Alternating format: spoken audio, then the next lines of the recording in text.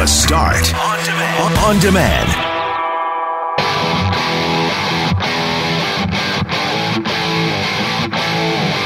A brazen group robbery at the Tyndall Park Liquor Mart as a whole bunch of people caught on video just start grabbing bottles and stuffing them into bags. A few of them ended up getting arrested.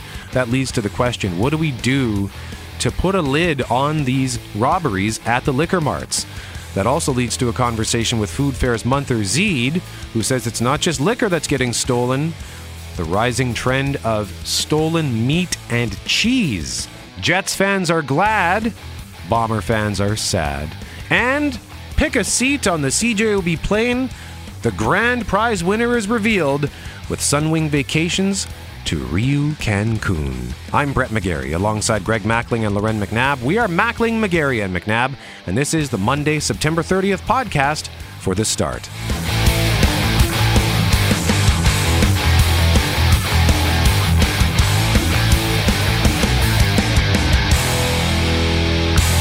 Mackling, McGarry, and McNabb. In my hand, I have the envelope. Oh my. The Sunwing pick a seat on the CJOB plane envelope. Today's the day. You know, normally I wouldn't, don't get me wrong, I'd be thrilled about any trip.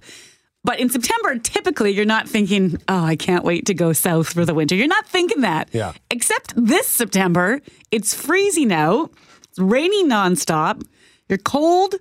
Your friends in Calgary got snow. You're just kind of mad, I think. And you're like, yeah, get me out of here. So at 7:15, hopefully at 7:15, we will talk to the grand prize winner, courtesy of Sunwing Vacations, all-inclusive vacation for two to Rio Cancun. Did you sneak a peek in that envelope? Do you know who won? I know who won. You do? I do. Do you know what show they listened to and which show they qualified on? It might have been ours. Really? Might have been ours. So, nice. But what happens if they don't answer? This is what we're saying to everybody this morning. Wake up. yeah. So You got to answer your phone. Wake up. Yeah. It's time to wake up. At 7:15, the call goes out, and hopefully the person who won will pick up the phone. Remember those commercials? Pick up the phone. No, I don't. It's exactly as it sounds.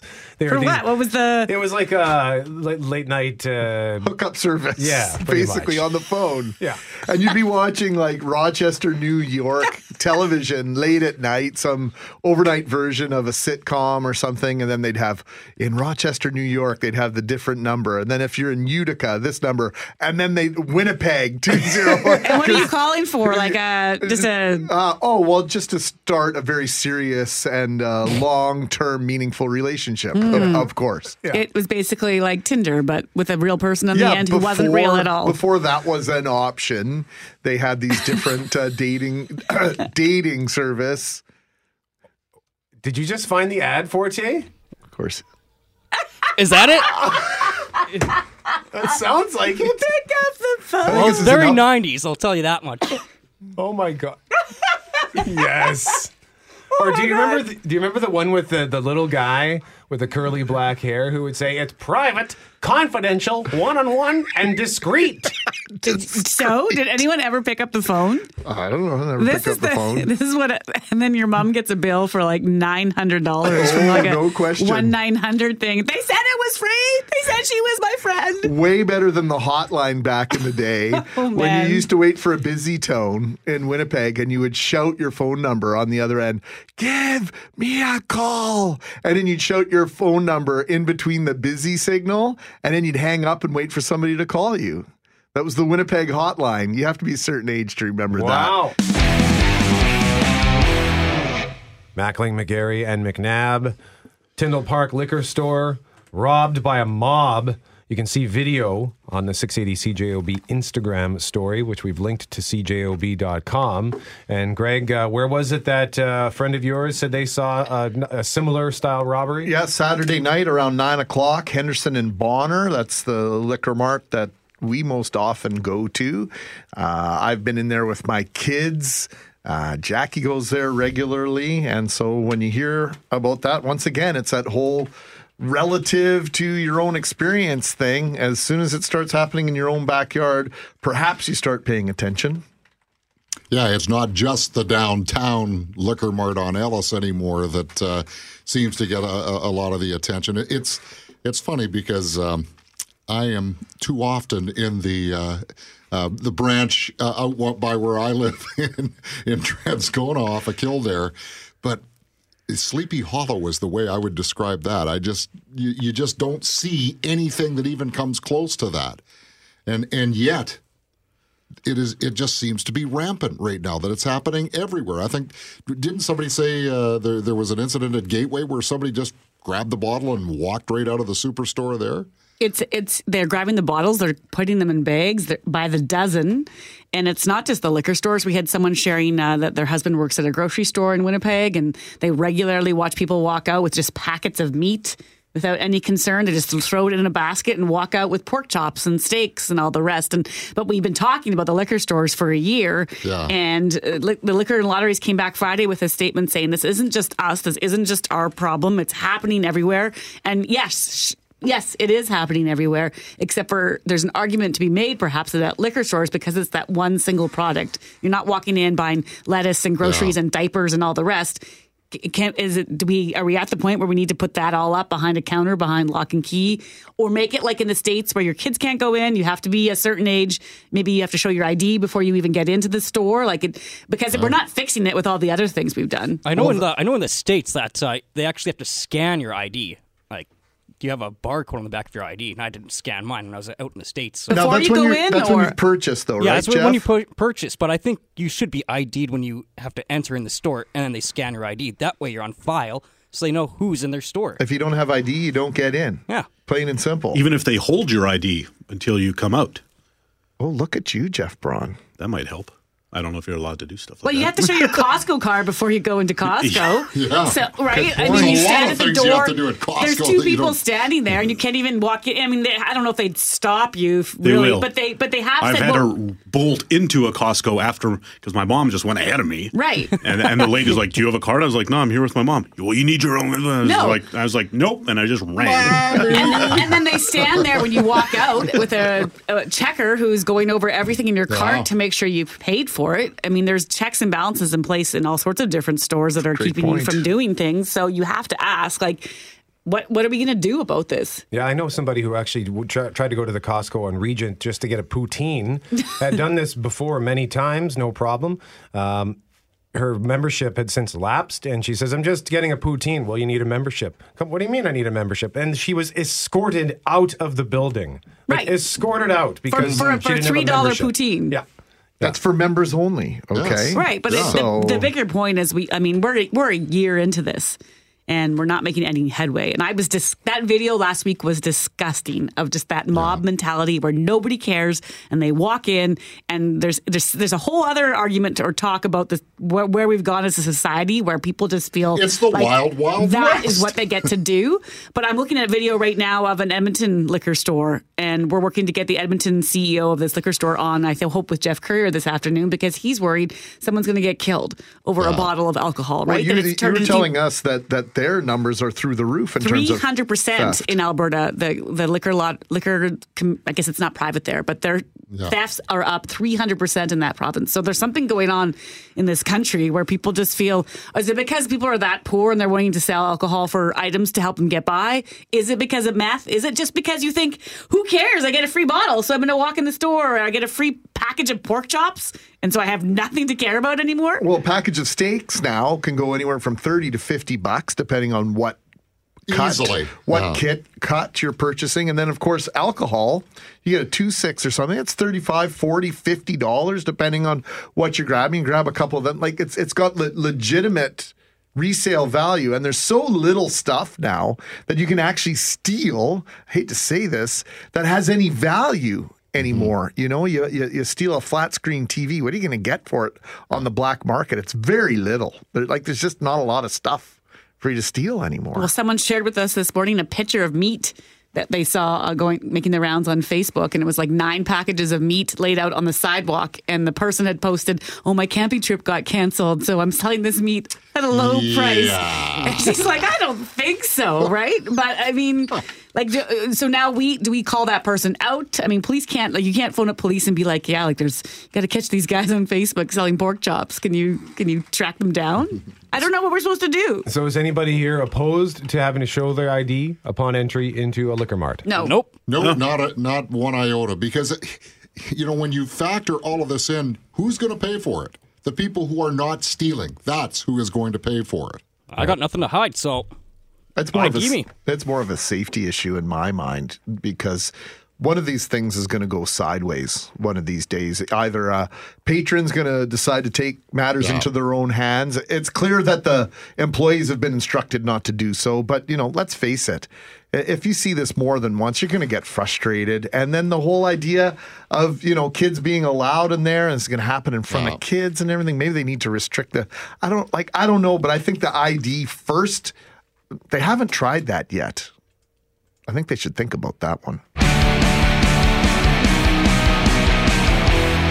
But we want to continue our conversation now on the Liquor Mart and the mob that robbed the Tyndall Park store. It was about a year ago, I think, that we first started talking about this, hearing about a rash of thefts at Manitoba's liquor stores. And then we had other retail speaking out about the problem, other retailers, meat and cheese being stolen from grocery stores, copper, other metals from construction sites also being stolen. We know crime is up. We know demand for security guards is up, and still the problem persists.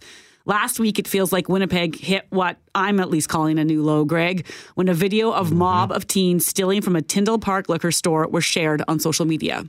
As Global's Brittany Greenslade explains, the brazen thieves were all young teens. With their faces covered and bags open, a swarm of teenagers start grabbing bottles of alcohol as fast as possible. Hundreds of bottles. Almost a couple of hundred. A bold and chaotic theft inside a busy Tyndall Park Liquor Mart Wednesday evening.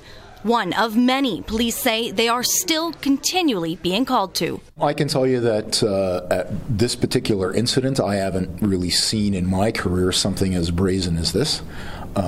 That it's certainly unusual for us. Well, it's unclear how much booze the suspects made off with or how many people were involved.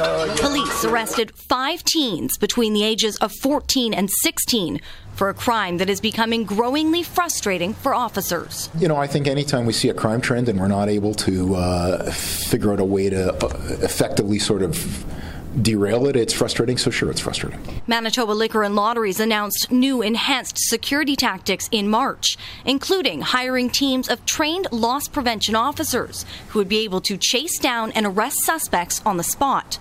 There were also supposed to be turnstiles at the exits to create barriers. Winnipeg Police Special Constables briefly patrolled some stores. That presence has all but ended. 7 months later, they still don't have a team in place and refuse to say what steps they're taking, if any, to stop these thefts. Brittany Greenslade, Global News. Now, in a statement, Manitoba Liquor and Lotteries say they saw a decrease in thefts this past spring, shortly after it introduced some new measures to combat crime. But since then, the Crown Corporation says thefts are as high as they've ever been, writing, quote, "We've witnessed thieves openly steal product despite the presence of uniformed special duty constables on the sales floor. Thieves often become violent when confronted by requests for ID or with ill-advised attempts by security, staff, or customers trying to block their entry and exit. The safety of our employees and customers remains our number one concern." The statement goes on to say it's clear that Manitoba Liquor and Lotteries cannot fix this issue on our own. Theft and property crimes are occurring at local retailers of all sizes. Some retailers in Winnipeg have the highest incident of theft across all their locations in both Canada and in North America. The trend is bigger than any one retailer, including Manitoba Liquor Marts, and requires the coordinated efforts of law enforcement, justice, the local retail industry, and other social support and service agencies to develop strategies to address this disheartening trend. I'm going to reread that line. Some retailers' Winnipeg locations have the highest incidence of theft across all their stores in both Canada and North America. And I know in conversations with trying to get liquor and lotteries on, there's some frustration there because there's also that sentiment, when you talk about it and when you share this video, are you perpetuating the problem? Are you making it worse because you're putting ideas into people's heads about what can and cannot happen? But we've been talking about this for a year now, and not just with them. And there's something going on out there that it can't just be, or my bigger question, is it really just linked to meth? That can't be it. I think it has to be just, some of it is just young teens or young kids thinking this would be fun. I don't know. Because it can't just be about turning that product around for a quick buck. And if it is, what's that saying about the drug problem and or the poverty problem in our city, if that's what it really is about? And secondly, if it is a fraction of kids who are doing this for fun, what is your problem? I remember being scared to take a grape off the shelf when you're a kid and your mom would be like, don't touch that grape. We didn't pay for those grapes. And you were pulling one grape off and you were 5. And you knew then you don't take what you didn't pay for. And now you just have people walking into a store and shoving whatever they want into bottles and backpacks. That's ridiculous. Well, the security guards used to have, at least it seemed, to have some sort of power to detain you and phone police and scare the heck out of you when you were younger. I know when I was younger, lots of my friends, maybe too many of them, were caught shoplifting at Polo Park over the years. This my hood.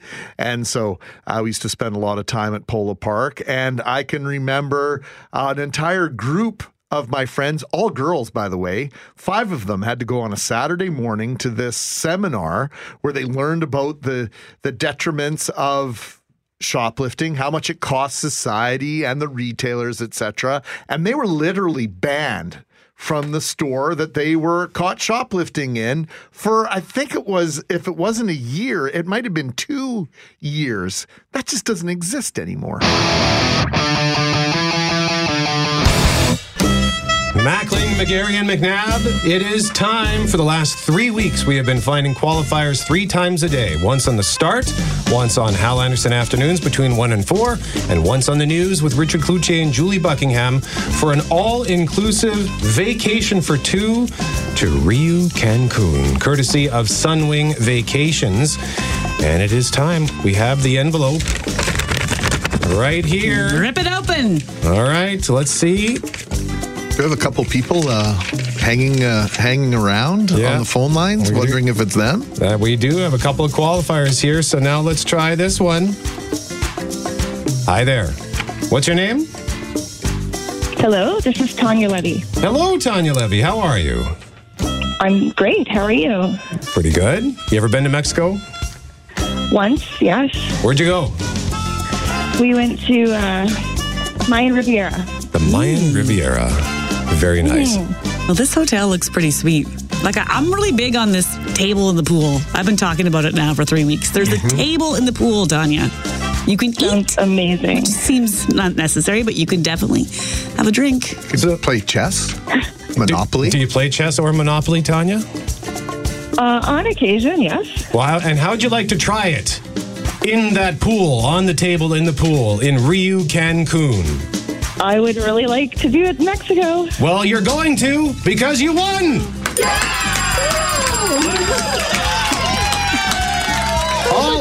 All-inclusive vacation for 2, courtesy of Sunwing Vacations. Tanya Levy, congratulations. Thank you. Thank you.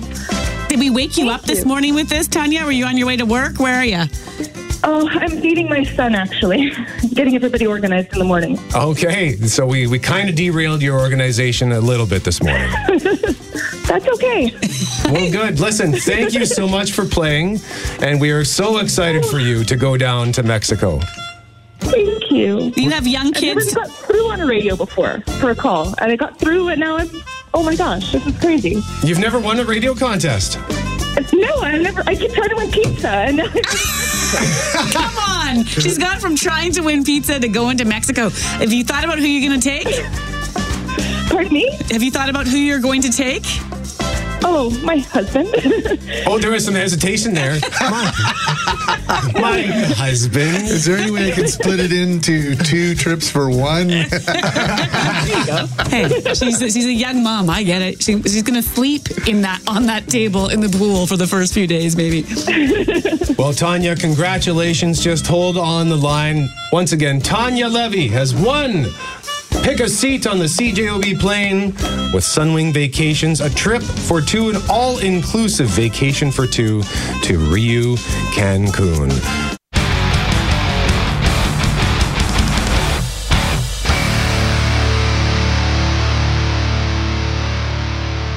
So if you think the weather sucks here, it could always be worse. And speaking of worse... Well, a troubling moment in the season for the Blue Bombers. They had lost 4 games before this one by 8, 2, 1, and 1 point. This loss by 20 points is the first time they've really been thumped this year. At home, too, right? Yeah. Breaks their streak, unbeaten. Yeah, so Friday night was not as good as Friday afternoon, and Saturday night for Winnipeg sports fans. We'll expand upon that. Blue Bombers humbled in their first loss of the season at IG Field, falling 33-13 to the Hamilton Tiger Cats. Combined with Saturday's CFL results, Winnipeg find themselves in a 3-way tie for first in the West with Calgary and Saskatchewan, but... both of those teams have a game in hand on the hometown Bombers. Here's Chris Strevler on the 4th quarter interception, which was the nail in the coffin for the blue and gold. We had a screenplay called, and I just didn't give Andrew a good ball. I should have probably just thrown it at his feet, so made a bad decision. And you were quite angry about that afterward, obviously. Yeah, I was pretty angry about it. Running back Andrew Harris summed things up this way. It could have been better, and obviously when we sustain drives and get more plays, and we had some plays dialed up to get on, and we just didn't have enough plays in the game in itself to kind of get to them. So overall, I think we just need to be better, and we got flat out beat today. So Bombers head to Regina for a game Saturday with the Rough Riders, of course, here on 680 CJOB. Kelly Moore joins us in studio now. And Kelly, it was not a terrific performance by the Blue and Gold. I think a lot of people expecting, or at the very least hoping for a bounce back from last Saturday's comeback loss against Montreal. But Hamilton actually just did everything better than the Blue Bombers. Well, especially in the first half. I thought Winnipeg settled down and played a little better in the second half of that game. But, if you take into account the 4th quarter in Montreal and then the first 2 quarters against Hamilton, that was, not Bo Levi Mitchell or Mike Riley or even Trevor Harris torching the Winnipeg secondary for nearly 600 yards in 3 quarters. That was Vernon Adams Jr. and Dane Evans. Not to take anything away from either of those 2 young quarterbacks, but boy, I'll tell you, serious issues in that defensive secondary that they absolutely must solve. I think there was a sense, and maybe I'm wrong, but as a fan, I thought the Montreal game, just a bad game. But then when you watch Friday's game and you put those 2 back to back, you're talking about a bigger issue than just, that was, things went wrong for one night. Yeah, one was a punch in the gut.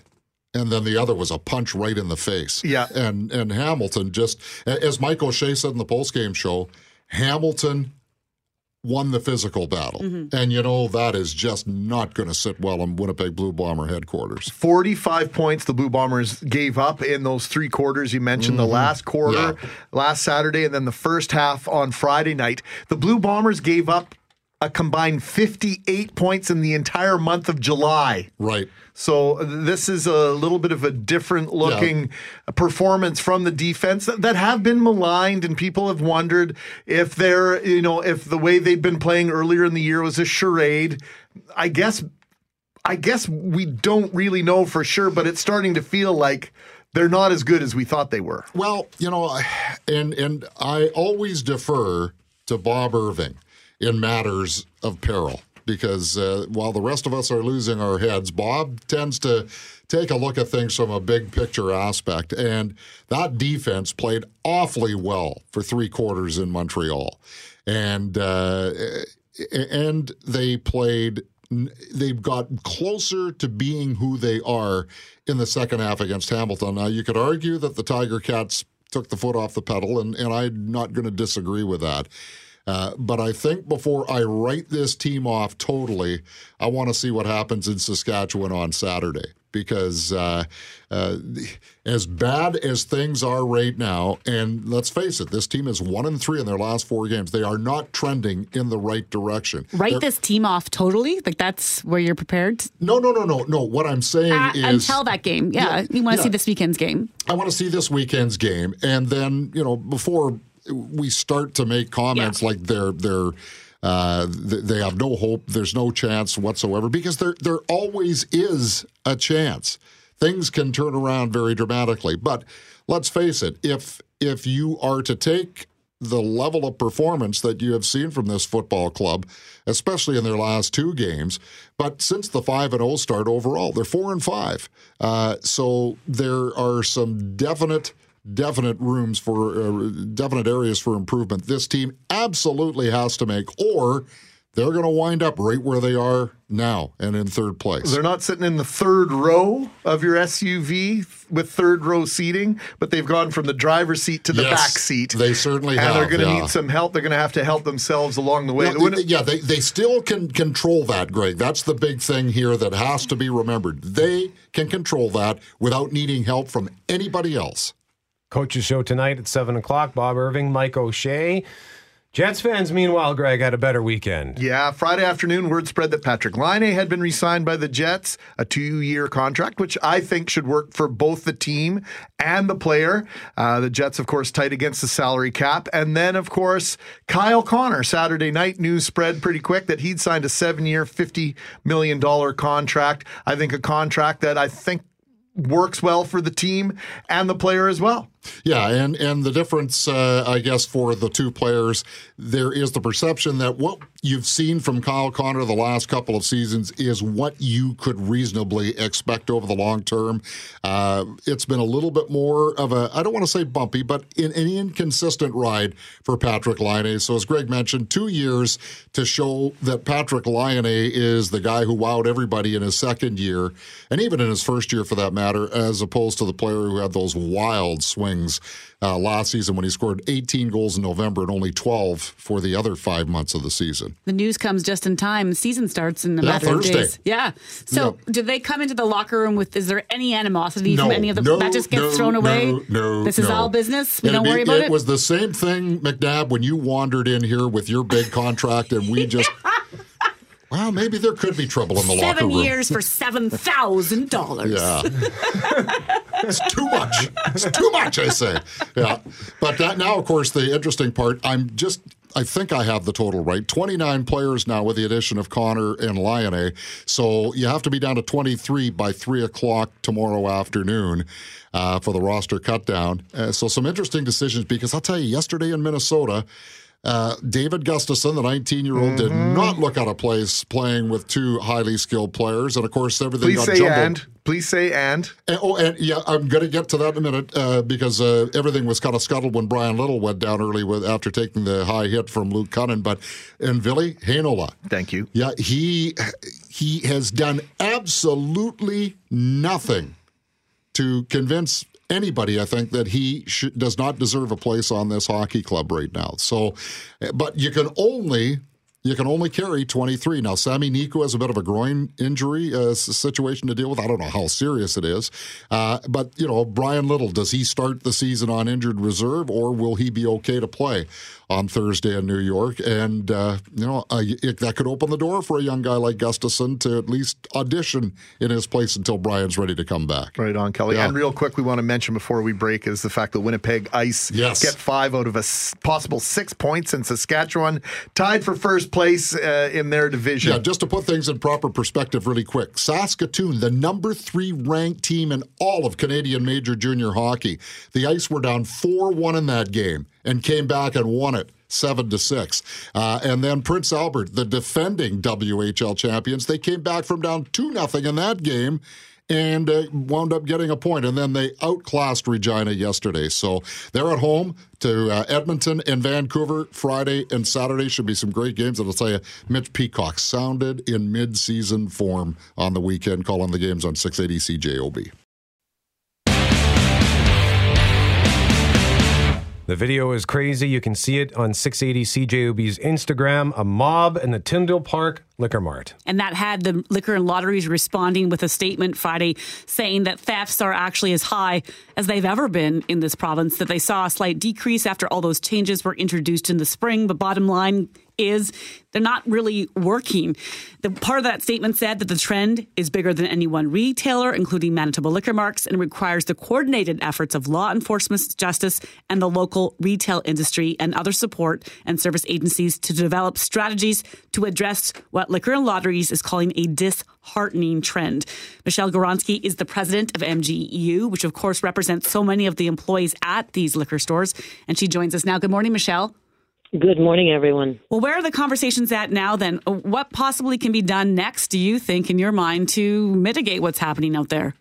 Well, I have requested an urgent meeting with MBLL, and I'm looking forward to having the opportunity to discuss the current situation with them as soon as possible. I will move anything I have to be able to sit down with these folks and talk about what we are going to do to protect the public and to protect the employees of the liquor stores. Now, we know there was some concern expressed again by MBLL in their statement to us and their correspondence with us that talking about this or sharing or showing the video would lead to another spike in crime. Do you think that this is part of the problem, Michelle?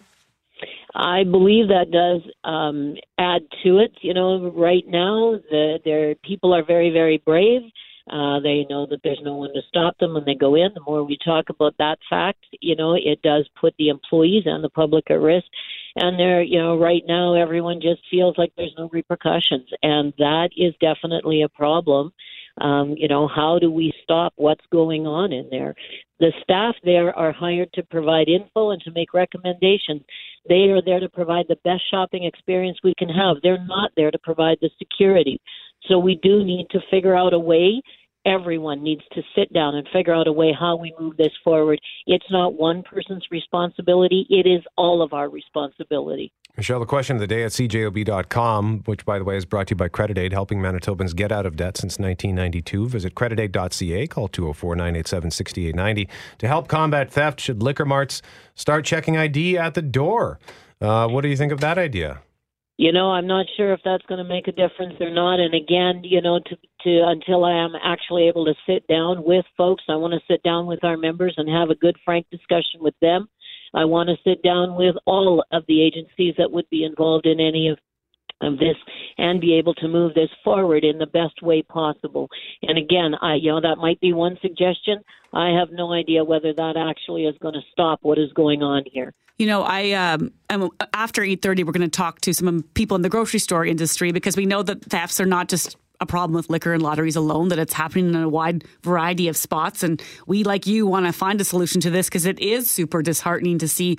I witnessed a robbery about a month ago at a store and then saw an arrest. And the employees were thrilled. They were so mad that the same person had come in and out of the store. And finally, there were police there to catch these thieves this one day. And the employees were high-fiving in the store, Michelle, because they were so pleased to see something had finally happened. This has to be just one of those things of coming into work. Must be more difficult each day when this is going on a regular basis. Absolutely. You know, everyone in this province, everyone in Canada, we deserve to go to work and be safe when we're at work. Our families deserve for us to be able to come home safely at the end of our shift. And, you know, when you have to rely on a circumstance or a happen chance to be able to make sure that's happening, you know, it is fearful. So, again, we need to sit down with all agencies, with everyone that could be involved in how we make sure that we're moving this forward in a positive direction that protects everyone, the consumers as well as the employees. You mentioned consumers there, Michelle, and, you know, I don't know how much conversation we had internally about whether or not we should share these videos or talk about them, but all I know is until I saw that video late last week, I had no idea this was happening in liquor stores. I would have found out Sunday morning when a friend of mine reached out to me and said, "You'll never believe what I saw on Saturday night or last night at a particular location." And so I think the public needs to know that this is happening in places that they frequent. I believe that is true, and people need to be very cautious going in, and they need to stay clear and just let whatever's going to happen, and make sure that the safety of themselves as well as the employees comes first. And, like you say, without knowing what is going on out there, it is hard to fathom and imagine. But again, I'm waiting to sit down with everyone that could be involved, in all agencies, and make sure that we're moving this in a positive direction for everyone. All right, Michelle Goronsky, president of MGEU. Thanks for your time, Michelle. Thank you so much. Have a great day, everyone, and be safe out there. Please be safe.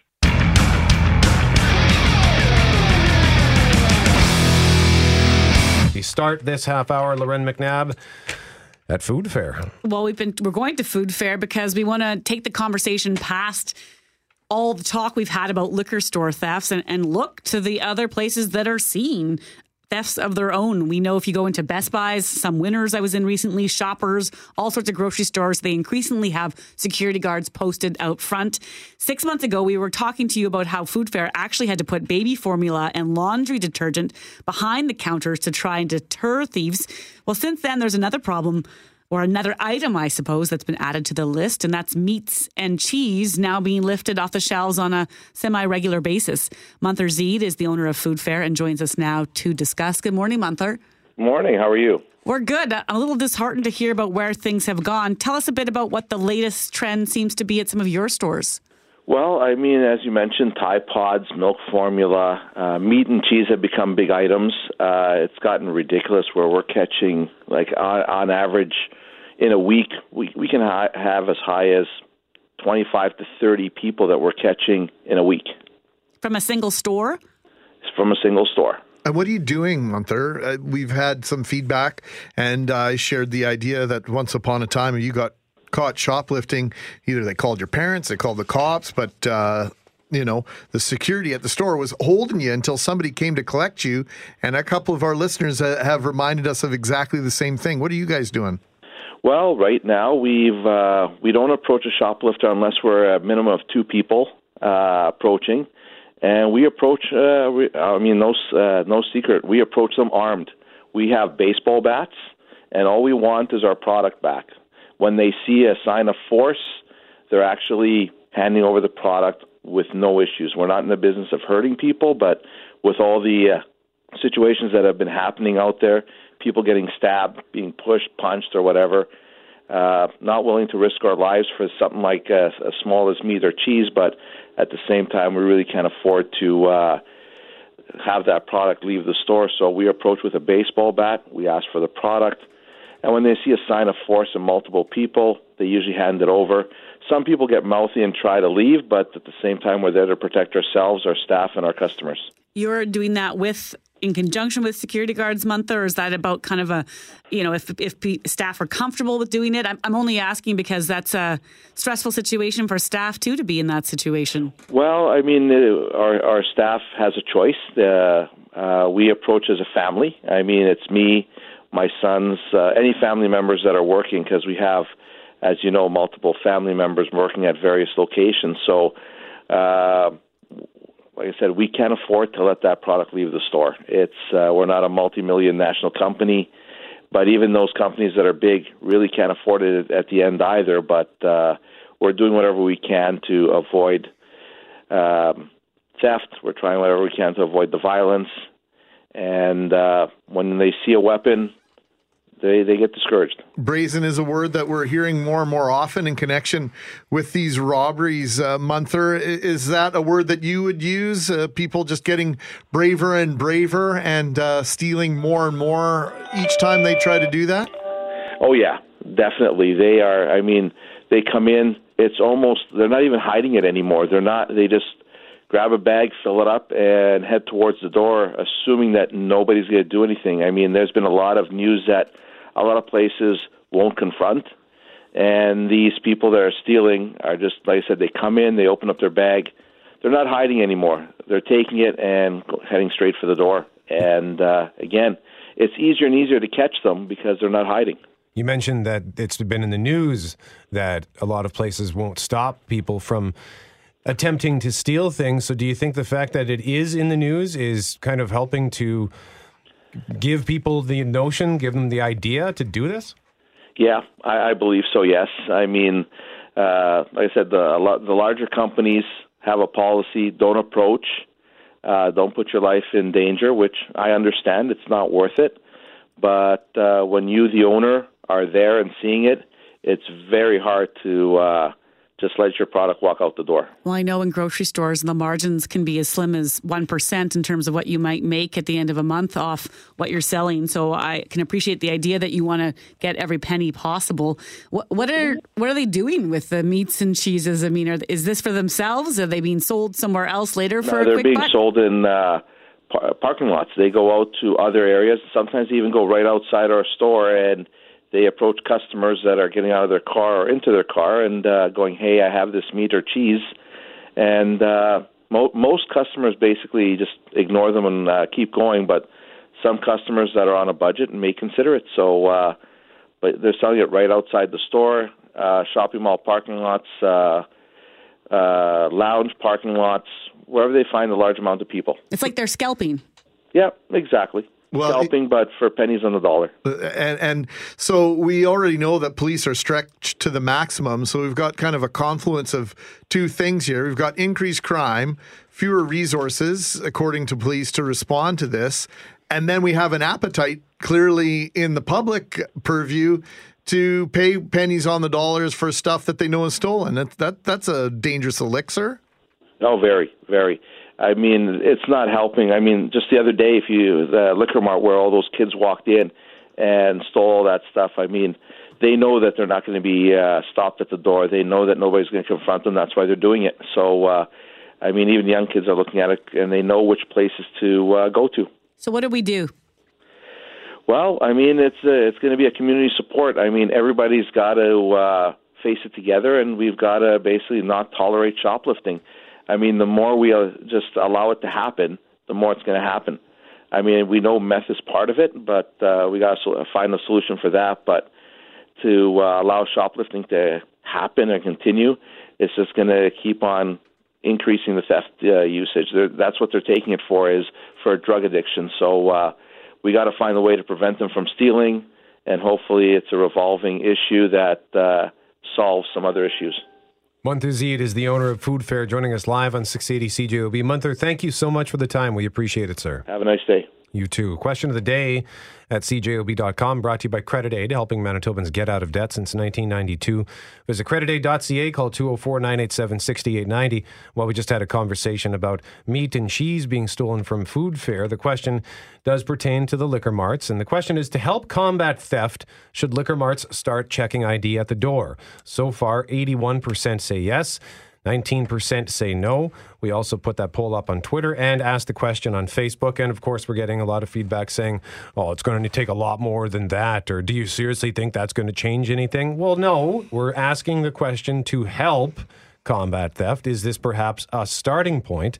Was a suggestion from a listener. And if you've got ideas, this is why we put this stuff out on Twitter and Facebook. If you've got ideas, please feel free to share them. How far do you think they should go? How far are you willing to go to, or what are you willing to accept as a customer of the Liquor Mart or of a grocery store? Somebody mentioned how they build those walls of water bottles by the exits of the grocery stores. Sure.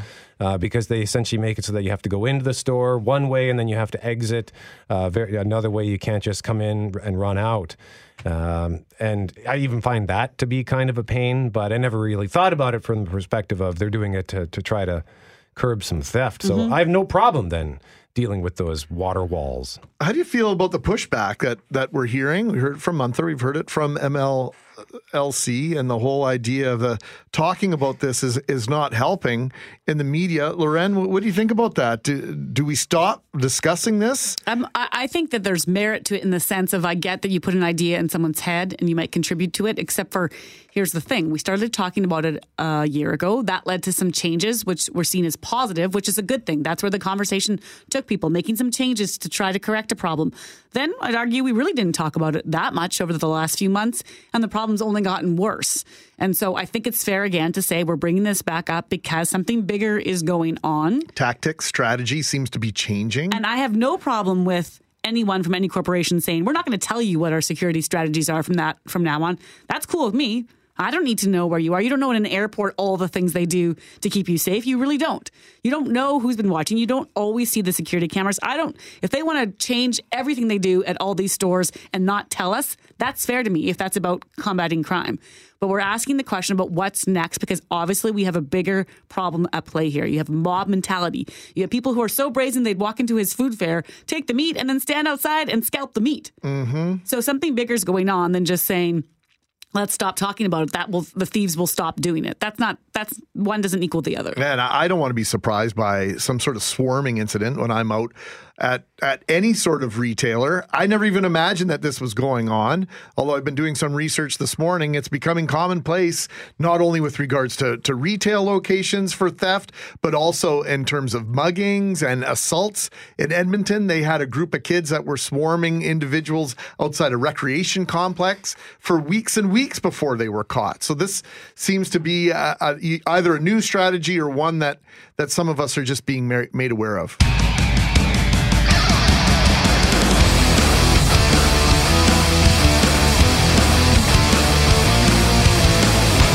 Greg, one of the first headlines you saw had to do with one of the biggest stores in Polo Park next door. Yeah, Forever 21. Their bankruptcy in the United States, meaning all Canadian stores are closing. They employ 2,000 people across our country. And yeah, when the store opened in Polo Park back in March of 2011, it was the biggest Forever 21 in the country. That's a big store, too, Forever 21. I'm just, wondering if maybe it's too big for its own good. I've only been in there, I think, once. Don't you get into stores and you think that, though? Like, there's so much stuff that I almost leave when they're that big. Yeah, you get overwhelmed. Yeah. Yeah, I've been to IKEA a few times in recent weeks trying to find stuff. And the first time I went with something very specific in mind, but I did try to just kind of keep my eyes open to see what else they had. Maybe I'd get some ideas, but there were just too many ideas. And I just my brain just kind of gets to a point where it shuts down. And I just got what I needed and I left.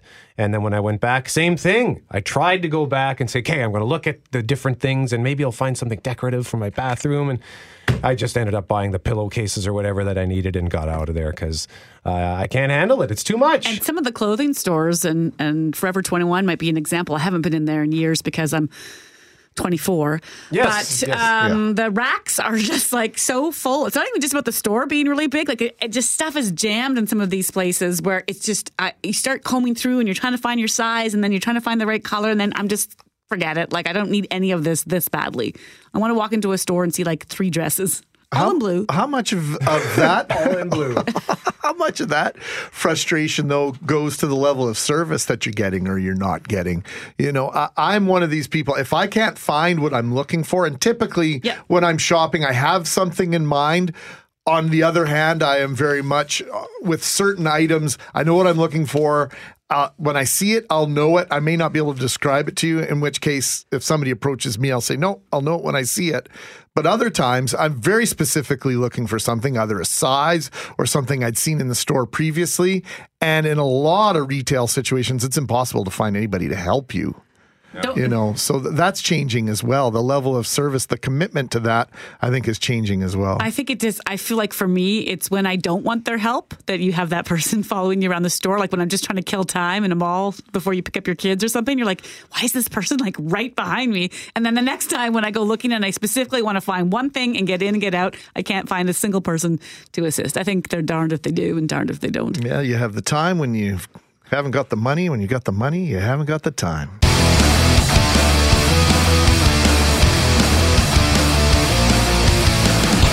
The is a special day. It is Orange Shirt Day, Loren.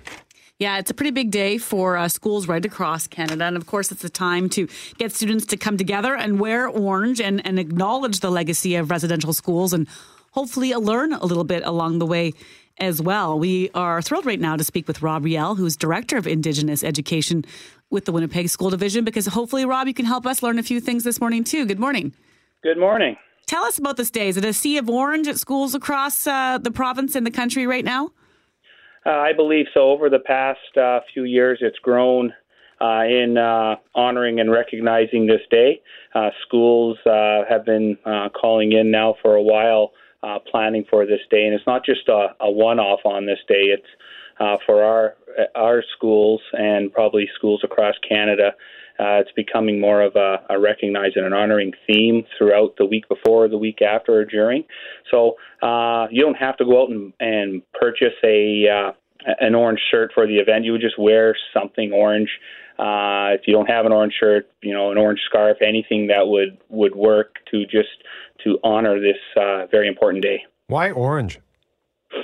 Well, I think it's very important that we know why it's orange, because Phyllis Webstad is the founder of this, and she tells her story as she was taken to her residential school in Williams Lake, BC, when she was 6. And her grandmother bought her an outfit to wear to her first day of school, and it was an orange shirt, a shiny orange shirt. And she remembers that vividly.